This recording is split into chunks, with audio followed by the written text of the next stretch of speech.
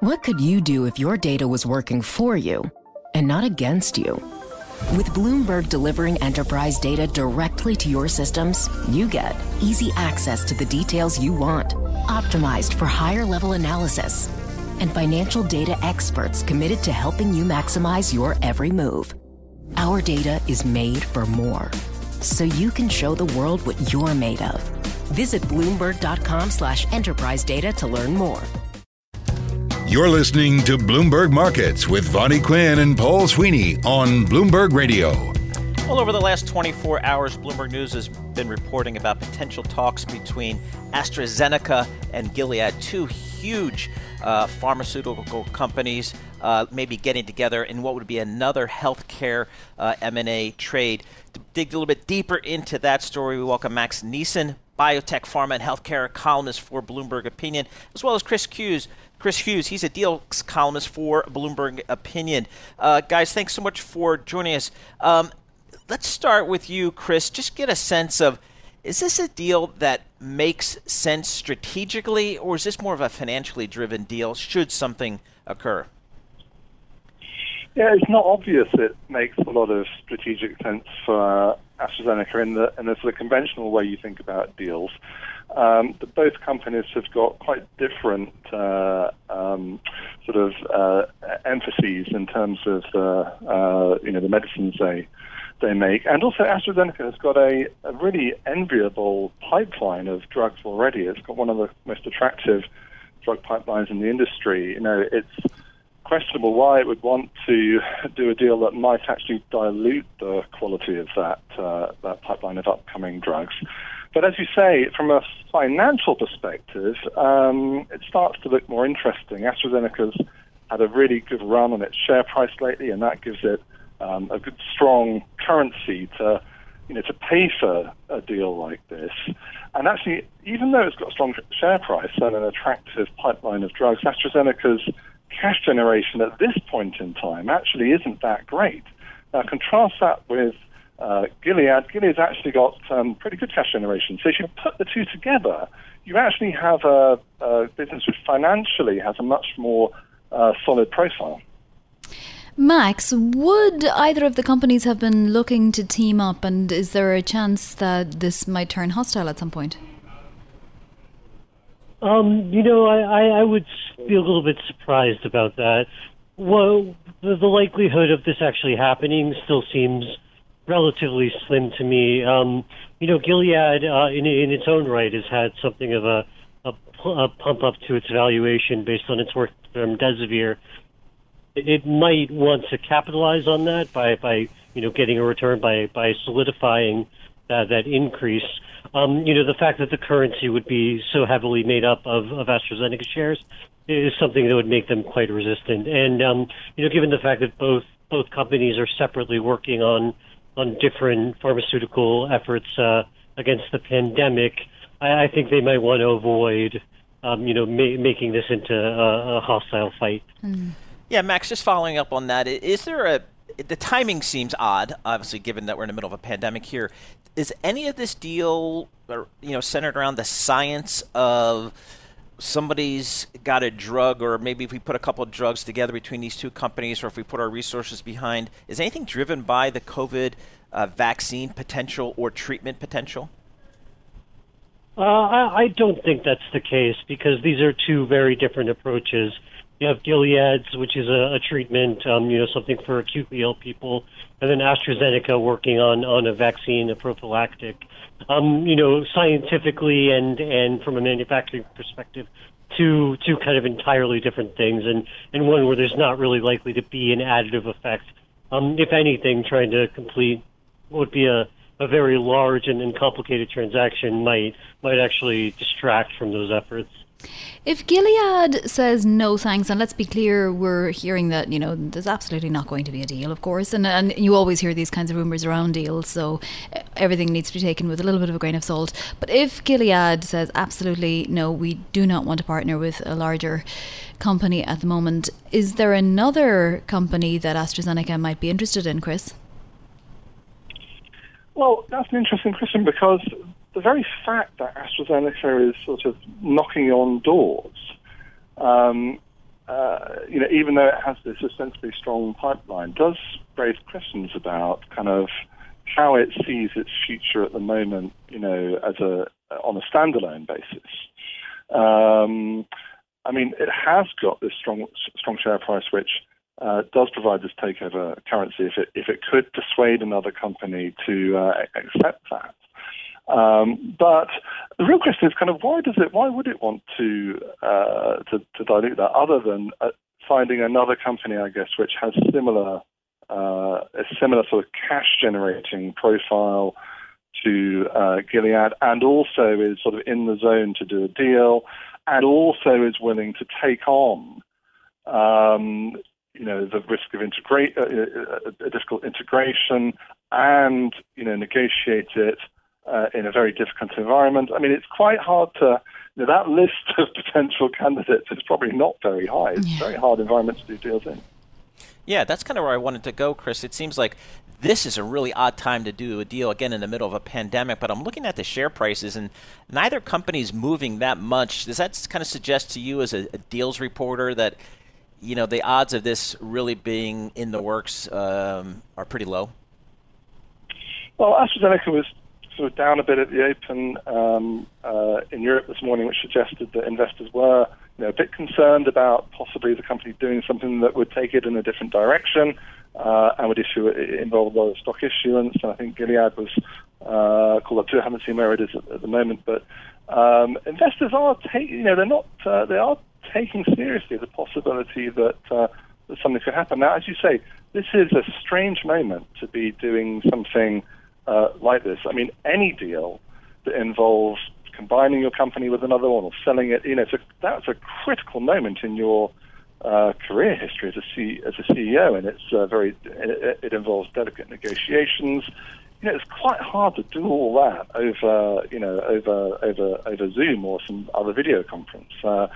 It's a tricky one, and also doing all the due diligence. So I think it's one thing to have the idea and make the approach, but to actually nail down a deal and virtually shake hands on it, it is difficult. Now, the question is what happens if the pandemic hopefully eases and conditions for actually having face-to-face talks and doing more substantial due diligence become much easier.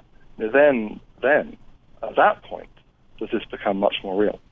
All right, well, we will continue to watch this space with acute interest, and our thanks to both of you. That is Chris Hughes and Max Neeson, both internally here at Bloomberg, reporting on pharma. And of course, Max has been doing a phenomenal job throughout the pandemic as well, just on the virology and everything else, Paul. How was your first day, Vonnie, on Bloomberg Markets? Oh my gosh, it felt like I'd never jumped off the bicycle in the first place. Exactly. It's great to have you on board. Well, do join us tomorrow with another full slate, and looking forward to being back in the chair from Paul Sweeney and myself, Vonnie Quinn, and everybody else here. This is Bloomberg. Delighted to bring in our next guest, now a regular on the show. Bill Smead joins us from Seattle. Bill, great to have you to discuss these markets. Thanks for having us. So, when the market hit lows back in March, your son Cole was on. He said it was one of the great stock buying opportunities in history. It's clear that he wasn't wrong when you have the likes of Stanley Druckenmiller saying he didn't take enough risk at the lows. What did you do exactly, and how has the trade worked out? Well, we tacked toward the opportunities that were created by the complete destruction of economic optimism. And we operated under the theory that at major historical change points, the existing trend gets exacerbated, the positive part of it, to the upside, and the existing trend gets exacerbated to the downside. So what you had was a complete and total capitulation on value, and a complete, you've had the biggest growth orgy maybe ever in the last 4 or 5 years. So that was exacerbated in March. I could see that, even though we were practically nauseous every time we put in a buy order. We tacked toward the deepest, most out-of-favor things that people thought wouldn't come back anytime soon. They thought it was going to be years before anybody wanted to go shopping. And then now we found out that even looters know where to shop. So, Bill, give us some sectors where you think there's some value. There's still some value. Again, we've had this big, strong move off of the bottom here. Has the low-hanging fruit been had, or where are you guys still looking here? Well, certainly the most extreme bargains have had a big bounce, but this is a historical change point. So where there's still lots of value, the banks were as cheap as they were at the bottom in 2009. But yet, on a relative basis, just think how cheap they were then if they matched price to book value similar to back then. So Wells Fargo was all the way up to 33, down from, 60 or 55, right? There's loads of room in the banks. There's loads of room in the owners of the malls. We have been doing a lot of channel checks. We are in Arizona, so we've been going to a lot of malls and outlet malls, and we're seeing Macy's, which we don't own the stock, but we own the malls where their stores are located. The parking lot on both sides at Arrowhead Town Center was packed. So I find it so fascinating. Everyone is thinking about how our behavior is changed by being imprisoned for 2.5 months. And I think they're forgetting that once we're not in prison, we're not going to be super attracted to things that we had to do when we were in prison. They're going to be attracted to things they weren't able to do while they were in prison.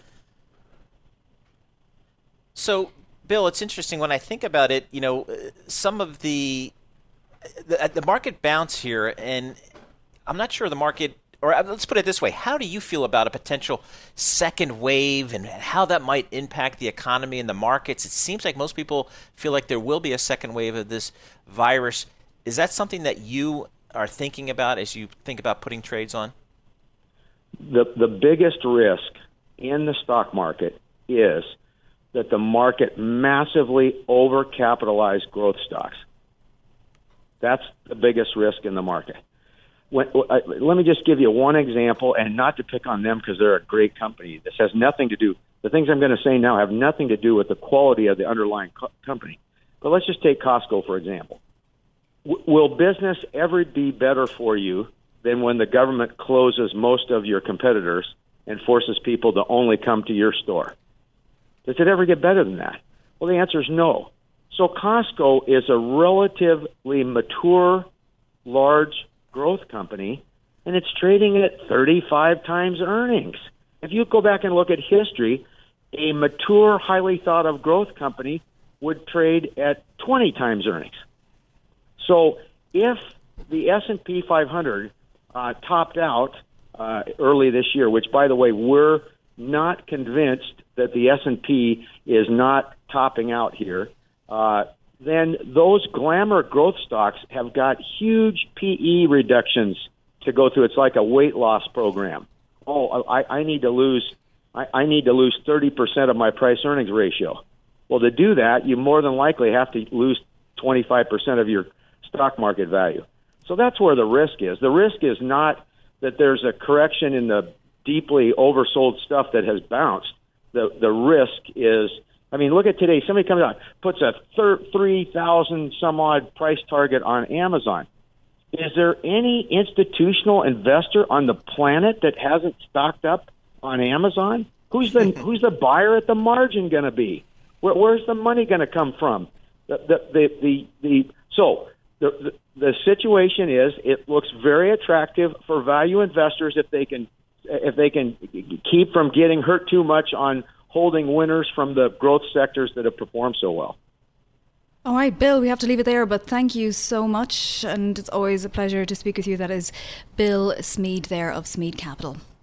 Yeah, they were going in, buying some things at the bottom there, so he's obviously had some nice trades there. The value stocks were even more value back in March, but the value stocks, as you know, Vonnie, have kind of always been a tough trade for investors. Hi, I'm Ron Kraszewski, Chairman and CEO of Stifel. Financial advisors, if you're not growing your practice, you're losing market share. Stifel is a growing, entrepreneurial, advisor-centric firm built for successful advisors like you. Imagine having the resources of the largest wirehouses and the support of the boutique shops, but none of the bureaucracy to get in the way of you serving your clients. At Stifel, it's your business, your book, your clients.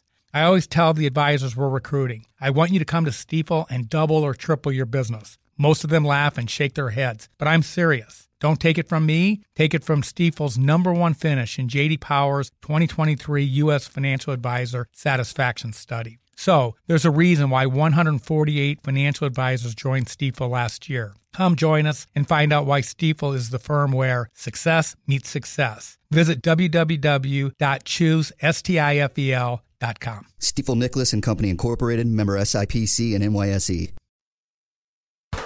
Well, as the pandemic finds its way through to some of the emerging markets, the impact on not just the humanitarian impact on the populace, but also the economic impact is going to be pronounced. To get a sense of kind of how this might play out, glad to welcome back Bill Rhodes. Bill, joining us once again, President and CEO of William R. Rhodes Global Advisors, former Citibank chairman. Bill, thanks so much for staying with us here this morning. You know, we think about China here. Give us a sense of how China is going to play here, because China, as I think about the financial crisis, they were actually one of the economies, as you mentioned earlier, that actually lifted the global economy out of kind of the recession. Right now, that doesn't appear to be the case. Plus, they're also a big creditor here. What role do you expect China to play here over the next several months and perhaps years? I think that's a really important question, Paul. And I think that when we take a look at the One Belt, One Road, which is a program that China began a few years ago to lend money to emerging market countries to improve infrastructure and supposedly health systems, they have outstanding, according to the Kiel Institute of World Economy in Germany, over $520 billion. Some people think it could even be higher than that, $700 or $800 billion. And it's not clear that the Chinese are prepared to write off or extend, restructure these loans. And this is key. They are also not a member of the Paris Club, which is the entity which manages and coordinates the restructuring of sovereign debt by the developed countries. They are only an observer. And so their attitude, I think, unwilling to look at things like debt forgiveness and restructuring these loans are really key. This is why I think all of this has come together to make it the worst emerging market debt crisis in the last half century, certainly since World War II. You'd have to go back to a situation to the Great Depression to find anything as serious as we're facing today in the emerging market. So China is really the unknown quantity here as to what they will do and how they'll cooperate. Yeah, and it's not just that, it's that capital is also getting sucked out of these markets, Bill, as investors decide to head for the hills and go somewhere a bit more favourable. What can these emerging markets do to attract capital back? Well, I think one of the things they have to do is they have to go to international financial institutions like the IMF, the World Bank, and try and get as much as possible, get aid in this particular moment. Also, the G20 is key here. On the last G20 meeting, they agreed to postpone debt, sort of a form of temporary debt forgiveness till the end of the year. The question is, what are they going to do afterwards? And I think getting control of COVID is very, very important. One country that goes unnoticed here in the emerging markets, it actually has the best record of all of them, perhaps equal to Taiwan, but Taiwan is not really an emerging market country, is Vietnam. It's amazing. They have had no deaths, and they have done the best work in this area, and it's really almost unknown. And so what it shows is a country can take the proper steps if it recognizes that it has this problem with the pandemic, and then try and reopen once they see that they have it under control. So the question here is you have to get it under control and then open up in an orderly fashion. So I think then capital could eventually flow back. But right now, it's what they can do on restructuring their debt and getting support from international financial institutions. And very importantly, the private sector is deeper into debt than we've seen, as I said, in the last half century. And that's going to be even more difficult to deal with than the sovereign. All right, Bill. So, back in the day in the Latin American debt crisis, the various countries would come to you at Citibank or the good folks at even, the old Chemical Bank or the Chase Manhattan Bank and say, listen, we need to kind of sit down and rework this. Now, the debt is not necessarily owned by big financial institutions per se in New York, the big banks, but by hedge funds and others. How can this play out in any timely fashion?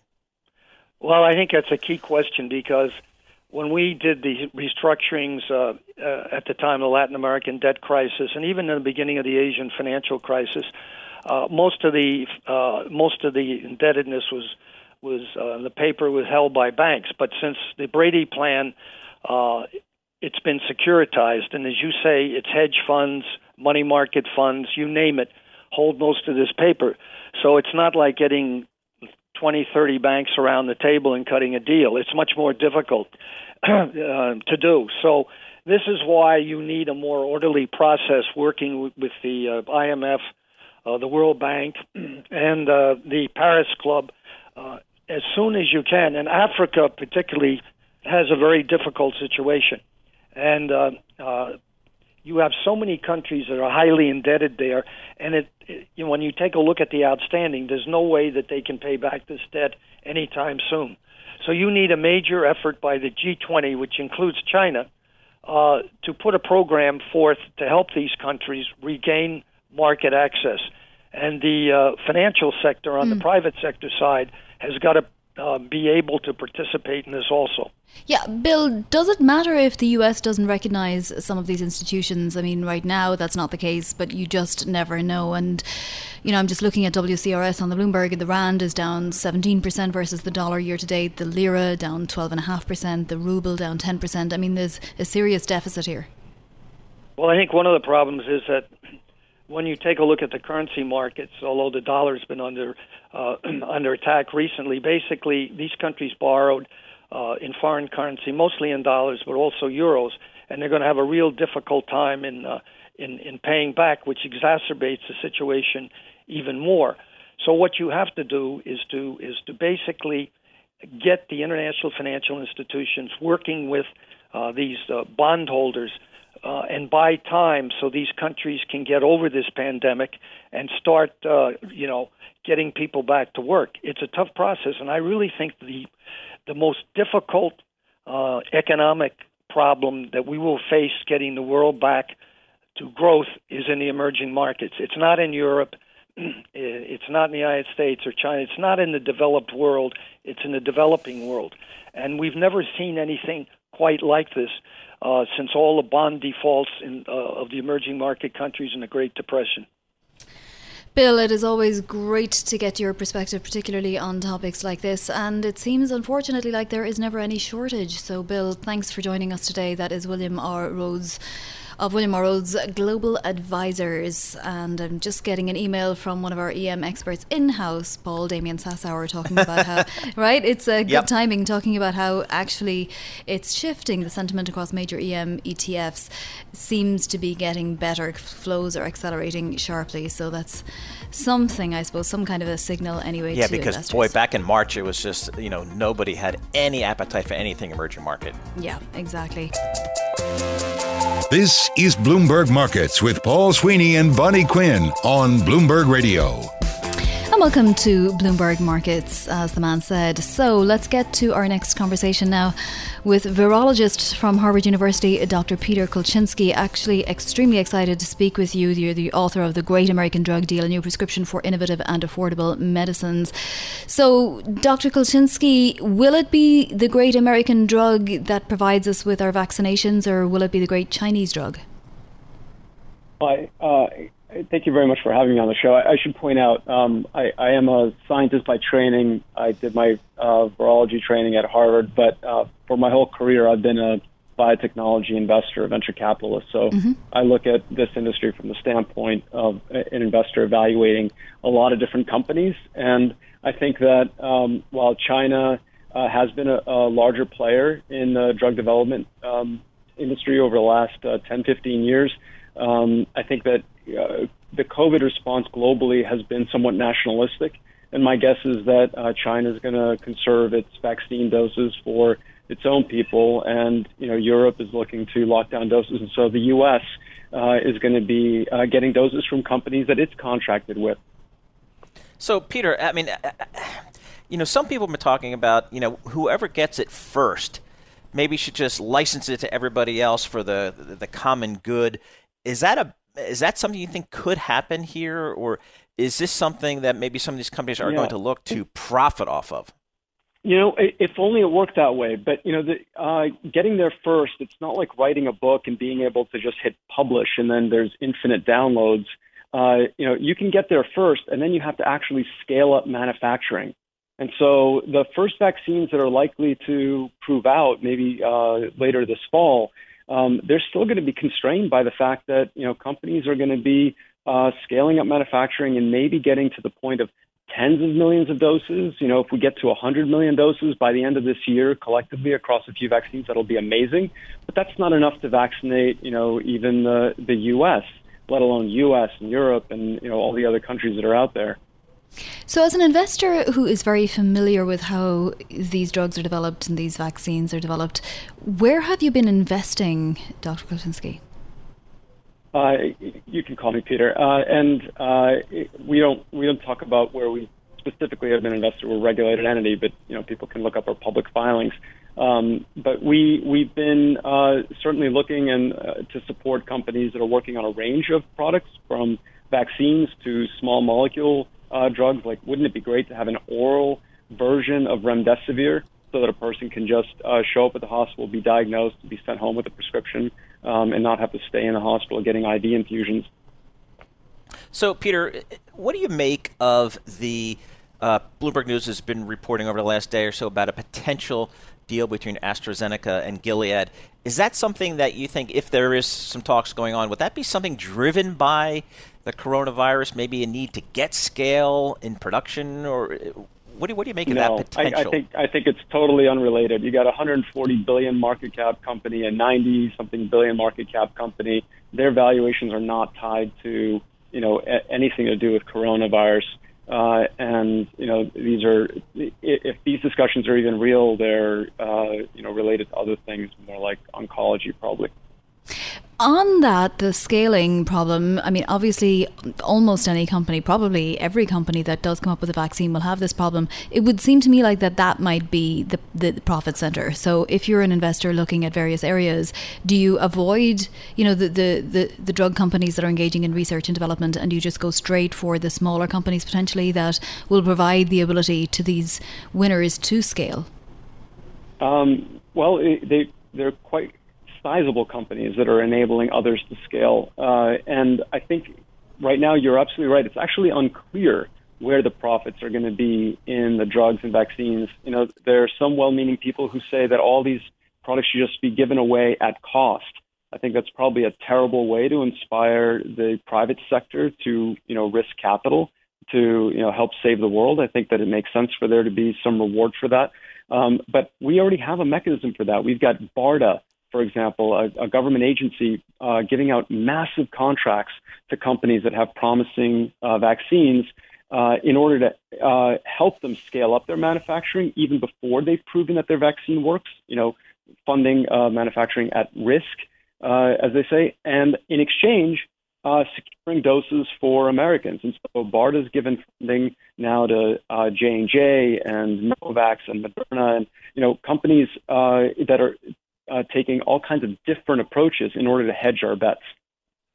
Peter, thanks so much for joining us. We really appreciate your thoughts and insight. Dr. Peter Kolchinsky, Managing Director of RA Capital Management based in Boston, also the author of the book entitled The Great American Drug Deal, A New Prescription for Innovation and Affordable Medicines. And Vani, I think Peter hit on one of the big issues here. It's let's assume that somebody comes up with a vaccine.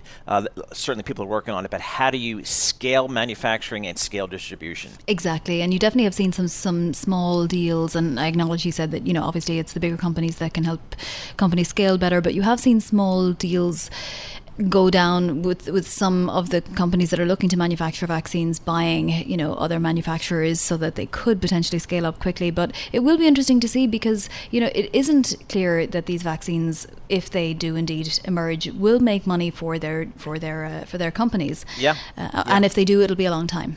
It will be, and then obviously the question everybody wants answered right now is when. When will vaccines be ready so that we can presumably get back to a more normal life, if you will? So that's the big issue for Big Pharma. Collaborate for a greener future at the Bloomberg Green Festival, a groundbreaking celebration of the thinkers, doers, and innovators leading the way. From design and culture to technology, science, and entertainment. Hear from inspirational speakers and immerse yourself in climate solutions. July 10th through 13th in Seattle. Title sponsor, Amazon. Official airline, Alaska Airlines. Get 20% off using promo code radio20 at BloombergLive.com/Green Festival.